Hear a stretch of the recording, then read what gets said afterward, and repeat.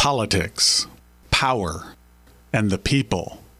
From Washington, D.C., this is The Week on the Hill. He is a racist, he is a con man, and he is a cheat. Michael Cohen's testimony before the House Oversight Committee did his former boss no favors on a lot of topics. They included more on the issue that led Cohen to being convicted of lying to Congress, his assertion that Donald Trump and his organization continued to deal with the Russians during the 2016 presidential campaign as he sought to develop a Trump Tower in Moscow. Mr. Trump knew of and directed the Trump-Moscow negotiations throughout the campaign and lied about it. During his hearing, Republicans took every chance they could to call Cohen a liar and remind everyone he's going to prison.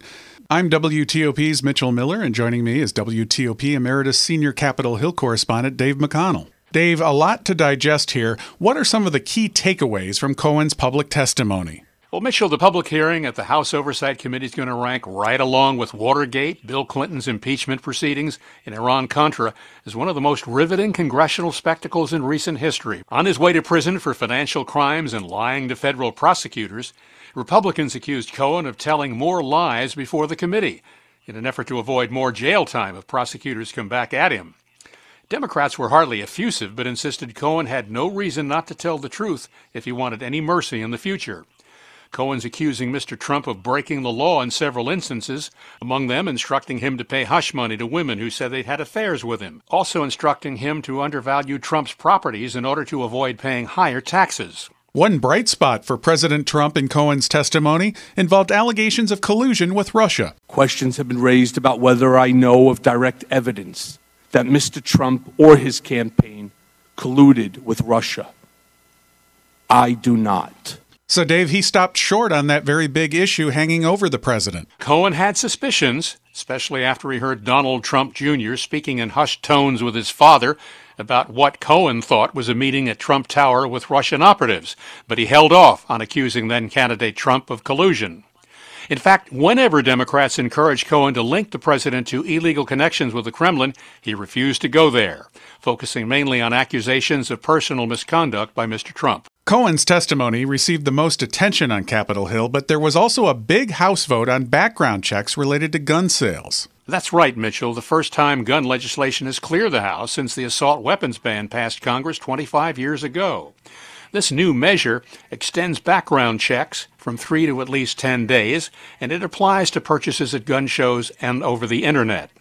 Despite House passage, the legislation is likely to die in the Senate, and even if it passes there, it faces a veto from President Trump. The Senate is preparing to take up a resolution passed by the House that seeks to block the president's national emergency declaration to get money for his border wall. It is unnecessary and unwise to turn a border crisis into a constitutional crisis. Republican Senator Lamar Alexander, who wants the president to consider pulling back on the emergency declaration. Dave, it's looking more and more like the Senate is going to provide another political rebuke to the president. Despite Republican control, a group of GOP senators is expected to join all Democrats in opposing the border wall executive order. They include Maine's Susan Collins, Alaska's Lisa Murkowski, and Tom Tillis of North Carolina. Opponents need 4 Republicans to sidetrack the measure, and there are indications others on the GOP side may break ranks, though just how many is not clear. But with President Trump promising to veto the legislation, it's unlikely the House or the Senate can muster the votes to override a veto and scuttle his border wall executive order, setting up a legal battle that could be decided by the Supreme Court.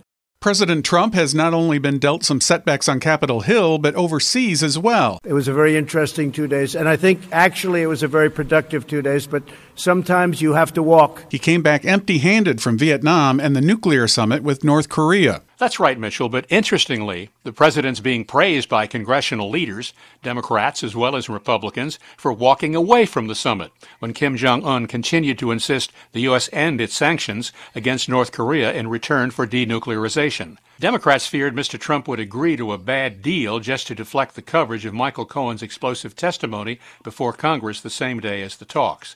But the president's still under fire for elevating Kim Jong-un through high-level negotiations that have not lessened the danger of a nuclear war. President Trump remains upbeat, insisting he and Kim will strike a nuclear disarmament deal in time. As for the presidential race, there's still a lot of early jockeying among Democrats, and it's looking like a familiar face is going to make another run: Joe Biden. Joe Biden seems ready to jump in, and maybe soon, but he's still working things out in what appears to be an agonizing and soul-searching way. To paraphrase what he said recently, I mean what I say sometimes. The problem is I sometimes say all that I mean. Biden says his family is now behind a presidential run, and don't be surprised if he makes an announcement soon. Biden remains on top of the popularity list of presidential wannabes. Now, whether that's because of name recognition or solid commitment remains to be seen.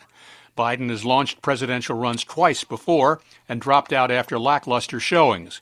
Critics say that, and his age, 76, and a swing to the left by Democrats may be too much to overcome.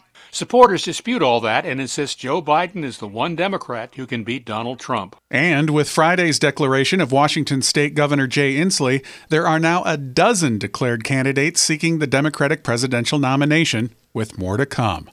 With Dave McConnell, I'm Mitchell Miller, and this is The Week on the Hill.